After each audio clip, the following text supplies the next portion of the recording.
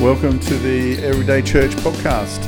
It's a show designed to talk about how God can use small church, ordinary church, everyday church. Your hosts are Barry Littleford and Jordan Dorsey, two small-time pastors who think about this stuff a lot. And we welcome you to today's show. All right, hello and welcome to episode 23. I love your intros, man. They're the same, aren't they? It always starts with, all right, here we are. It's revving me up to go for the whole episode. Yeah, no, I appreciate that, man. You're in the groove. Thanks, fella. Well, episode 23, pretty cool. We're back into the groove ourselves. This is the third week in a row. We are killing it right now. And I hope that the mountains of people that listen to us every week are appreciating that we've had our sabbatical, and now we're back into it with full force. We are, and we are flowing on from our episode in number 22. Number 22, yeah. We had a great conversation about the next generation. We did. I enjoyed it. I actually listened to it in the car on the way home after we posted it. I thought, you know what? That was pretty insightful. Well, you know, in that episode, let's be fair, you were trying to downplay our expertise, and look.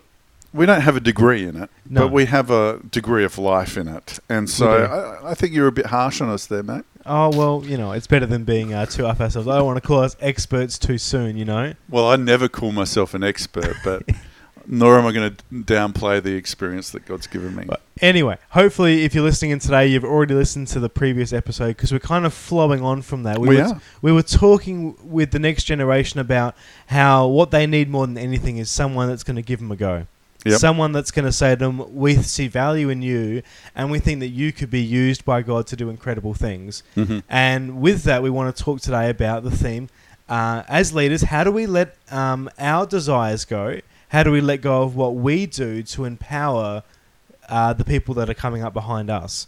Well, I think that every leader would say that they would want to see people gifted and using their gifts within the life of the church. Where the stumbling block is, I think, for that, is that not too many leaders are prepared to pay the price to get people to that position. If they come fully formed and they've been formed in business or in life in some other way, then they're happy to take them on. But to actually get them from someone who's young and green and doesn't have too much experience at all, up to a point where they are good and they are efficient and they're growing and you can be confident in what they're doing. Yeah. Not too many ministers or leaders are prepared to pay that price. Well, let's be real, it's exhausting. It's exhausting, that's why. Yeah. Because when we do it as leaders, if I need to worship lead or if I need to pray for someone, it's automatic because my experiences have allowed me to be automatic about it. It just becomes naturally. But when you have to allow someone else to do it, all of a sudden you realise this is like pulling teeth. This is exhausting because this person hasn't had as much experience as me. That's right. Which means you're starting from square one. Yeah, but how did you and I get experience? Someone gave me a go. You gave me a go. I gave you a go. And someone gave me a go. And that's how I gained in confidence. I think the struggle is, just as you're speaking, is that When you start to say to people, hey, I think you're gifted in this area, I think God can use you in this area, I want to train you up, you get all the fears and the insecurities start to come to the surface. And not only are you battling their talent, but you're also battling their personality, their fears, and you go, man, is this worth it? It's just exhausting. And I think that's where a lot of leaders struggle because it is just so much easier to go and do it yourself. Yeah. It's so much easier to go, you know what, I'll do that prayer ministry. I'll lead worship. I will go and do this. I mean, I caught myself out yesterday. I was sitting there going, I want to revamp the graphics, the pre-service graphics at the church that I'm at. And I had teed someone up to help me do it, but I was in the mood. I wanted to do it. And I'm thinking, hang on, I'm not taking anybody with me with this. I'm just investing my time in it. but I'm not taking anyone, and they're working, and there's, I'd have to do it at night time and things like that, or I'd have to have a dialogue some way. And so the communication gets hard, and I got, oh, Barry, what are you doing? So you catch yourself all the time because it just takes more energy. Yeah, I think from what I've experienced is that it takes a different mindset as a leader to decide that I'm going to invest in other people. Because I think you can be a leader and have great intentions to be the best leader you can be and just forget about other people. You can remember that you're there to pastor for them, to care for them, to love them, but we forget that we're there to disciple them as well. And maybe we can get fooled because they come to our Bible study and they're hearing the word and they're responding to it, but we forget that God has empowered them as much as they've empowered us to be in ministry of some capacity. They have. I mean, God calls everyone to use their gifts and skills for the glory of His name. We have in the Protestant church, we have the priesthood of all believers, understanding that we all have a ministry, that we all have a gift, and Ephesians is really big on that. But to actually step into it and do it, it doesn't matter if you're in a relatively large church or like you got a relatively small church, but it's growing, which is fantastic. Yeah. You have to have that mindset of investing heavily into it. Now, I've started reading with my leaders a book called Growing Young. And as a part of what I'm doing in my new churches, I'm going to work through books with my leadership team. And the very first chapter talks about key change leaders, which are, and the story that they use is that there's a young man in the church and people encourage him to get into ministry and they have to give him a key to the premises for him to be involved. And it's the story of him explaining what that meant to him and giving him authority, giving him access, and how we've got to allow ourselves to continue to give people keys to ministry, keys to buildings, keys to things, so that they can feel empowered and move forward. That's great. And I'm just picturing the church already trying to give this key to a young person. There's a risk involved. There's some serious fear. Are they going to screw up? What are they going to do? And I think there's always a bit of fear when it comes to empowering someone else because you don't know how they're going to go. You give someone a preaching spot and you might have coached them for weeks and weeks and weeks on this sermon. They might get up there on Sunday and they might just do something completely different. And they can bomb badly. Yep. Yeah. And somehow we have to allow them to do that. And I know my first few sermons were dreadful. I don't remember them. Nor do I, and I don't want to remember them. But my first one was dreadful too. I remember my first one. Oh, really? And I remember the topic. Nobody had taught me how to preach. Oh, dear. Nobody had given me any kind of system to work in to preach. They said, just Barry, give it a go. Give it a crack. And look, nobody taught me that there was actually a structure to preaching after I've been preaching for 5-6 years. Wow. And I was wondering why I wasn't engaging people because I was just going, oh, God, give me what you want to give me, and I was blundering through it. Yeah. And then that's why when I teach people to preach now, I said, this is the structure you're starting with, and if you nail this structure, then you'll have the graces to be able to move on to different styles of preaching. But everybody who preaches the first time preaches lousy. Yeah, they're anxious, they're fearful. They even though I help them pull apart the scriptures, they don't have a great depth there. Even if they've read a lot of it and are quite theological, they don't know how to articulate that well. Yeah. My response to everyone who preaches first, because they always ask me, and I've birthed quite a few preachers, is how did I go? And my answer is always the same. For your first one, that was brilliant. Which is equally encouraging and also frightening, because I remember for the first few that you told me, for your first few times, that's okay. I'm like, what does that mean? Well, it means that you got a long way to go, but you did okay. Yeah. Considering where you're at, and that's the thing, isn't it? That you can't critique a first time user of their gifts against yourself or against other people. You just can't do it. You got to say, this was your first swim in the pool. Yeah. Okay, you are not going to be swimming like an Olympic swimmer. Yeah. You're just not. Yeah, that's good. The first time you get up and sing, you are not going to sing like an opera star. You need training, you need dedication, you need to work on it. But what I want to see happen is people that God does something inside them to engage them to say, you know what? I think God might be able to use me in this area. Yeah, yeah. And if that is the first step, then I'm happy with that. That's great. You know, and I don't want to see anyone fail, and so that's why you give them structure. You stand up and fill in for them. I remember a couple of people who preached for the first time. I'll get up at the end, and I would reiterate the points that they were trying to make. Yeah, cool. You know, just to encourage the people who are listening. And you've also got to teach your church that it's okay for people to give it a go. Yeah, that's important. I think you could be a really welcoming leader, you could be a great pastor, but if your church is prickly and spiteful, then that's a really bad environment for your new person to be in. So you do need to kind of teach and coach. And I've found a great way to do that is even just at the beginning of the service, even before they get up, to really make it really clear.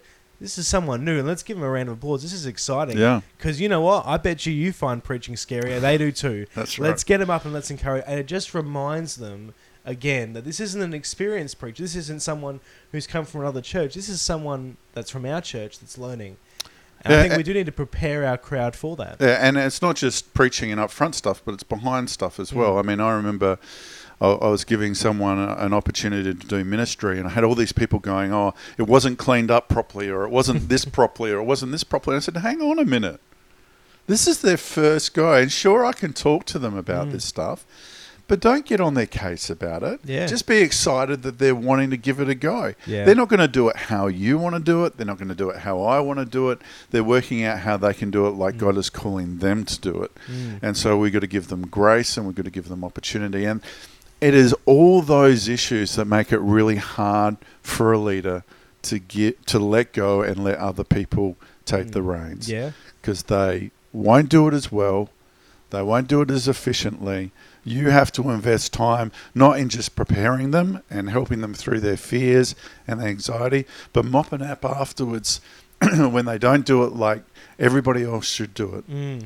But I've got to keep on reminding people, everyone stepped into a role green at some stage or another. Yeah. And someone had the graces and the gifts to hand them over.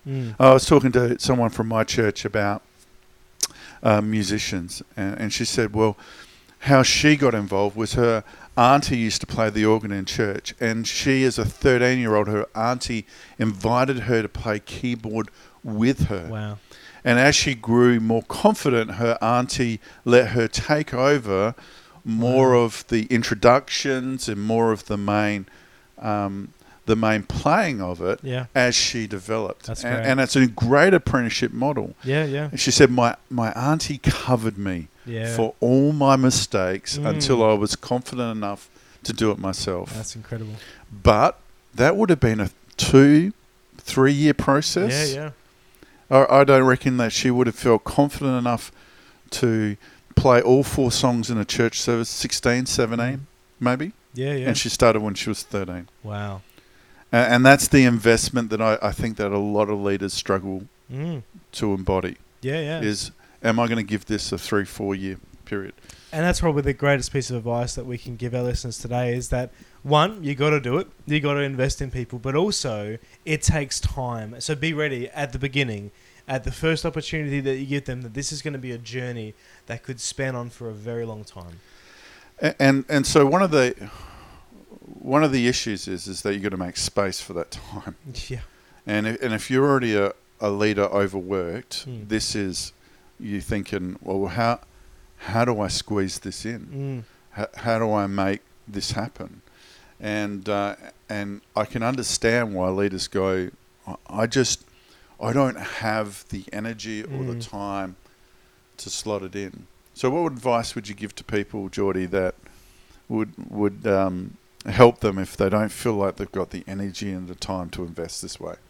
Well, I don't want to be cheeky, but if you don't have enough time, maybe you don't have enough people serving ready in your church. Maybe. And so my response to that, and even in a small church of my own, I feel overworked sometimes and think, oh my goodness, I don't have a spare minute this week and I'm only part-time, but I think it's important that we prioritize the important things above the unimportant things. And I would say investing in other people is a long-term investment in both your well-being and their well-being.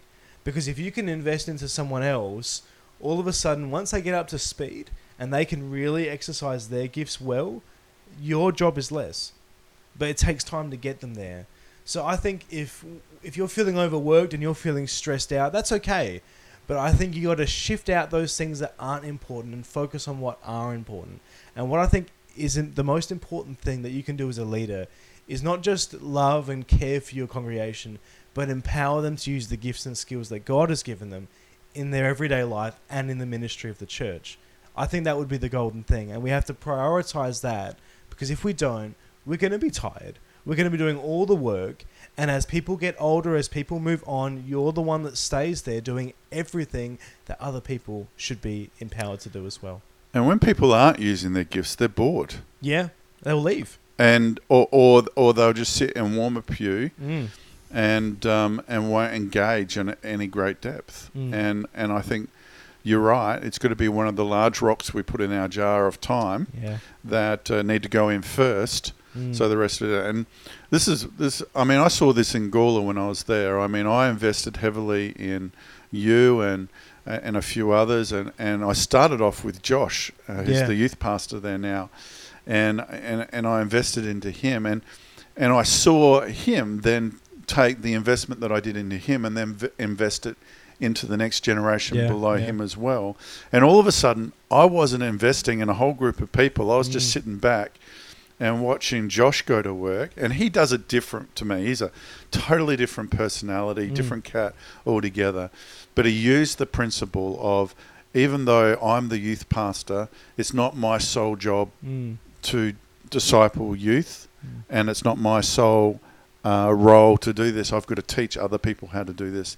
And then you start to embody multiplication in your ministry. And that's when you find yourself freeing up with time to think and pray and do other things with your time. Well, that's it. As a leader, we're supposed to be the visionary. We're meant to be looking, years down the track, saying this is where we're going. But if we're stuck in the everyday, we can't do that. We've got to empower people. And I think that the example of Josh is a good one, because you discipled him, he discipled someone else. We want disciple-making disciples. That's right. In our church. And it starts with us. We have to take someone under our wing and say, I see potential in you. And maybe if you've listened to our past episode, maybe it does need to be someone that is far younger than you. Look at your youth group, look at your young adults and say, I see value in you. And I think that you could be used by God in amazing ways. Because when we pitch that vision, I believe people get on board, and then we need to be the leaders that say, I have the time to invest into you as well. When I got to Gawler, I had two musicians, and they were both organists, and I wanted to start a contemporary service. Yeah. And so I just said, God, you got to bring me a musician. And way before he was the youth pastor, that was Josh. Yeah. He came, and I said, well, Josh, if we're gonna have a full band, we're going to have to continue to pray people in, but we're going to have to develop people. Yeah. And Josh took that to heart, and he has sown, I reckon, a good 6 years into developing young people and their musical talent. Yeah. And now the youth have a band, the evening service has a band, they're growing people in the talent, and I've done none of it. Yeah, wow. I sowed the seed, and I encouraged it, and I made a way if things got difficult, but I didn't do any of that investment. That was all him. Wow. And the church is now, I think, musically rich because of that. Yeah, definitely. I think it's a phenomenal testament to what God can do with leaders that are open to discipling people. So if you're listening in today, I want to encourage you that you got to let go of what you think is most important and add in the most important thing, which is being faithful to God and empowering the people in your church. And I want to throw in a challenge, if that's all right. Do it. I reckon if you're a leader in a church and you see a major deficit within the life of your church, that's what I saw when I went to Gawler with the music. I want you to ask God to fill that deficit. Yeah. But then I want you to develop and develop and develop. You know, I want you to sow energy into that area, but not saying that you have to do it forever, but sow in it so it develops to the point where it becomes self-replicating. Yeah. And where you've developed someone and then they develop someone and go on. And you will find, it will take you 6 years, but you will find that ministry hole will be filled in a 6-year period if you spend a little bit of time on the front end and then you can release it on the back end. That's good. That's exciting. I hope that you're excited listening, and I'm excited. I feel pumped. I'm ready. Let's go to work today because God is good and amazing things can happen. You know, I was reading a scripture this morning, the little bit that says, you know, knock and the door will be answered. Seek and you will find. Ask for whatever you want. And God just stirred me. He said, Barry, you got to ask. Yeah, wow. But don't just ask and expect God to bring fully developed people. Ask and then develop and release. Yep. Wow. Hope you're encouraged. I'm encouraged. Let's go into our churches this week, whenever it might be for you. And let's invest into people so that we can make disciples that make disciples that make disciples. And be prepared to let it go. Yeah. And to let it get messy for the sake of the kingdom. I hope you've enjoyed today's episode. We'll catch you again really soon. All right. Take care, people. Bye. Thanks for listening to the Everyday Church podcast, where we seek to be a help to the everyday church. Our show notes can be found at openministries.net. And you can also become interactive by liking the Everyday Church podcast Facebook page. We trust that you've enjoyed today's show.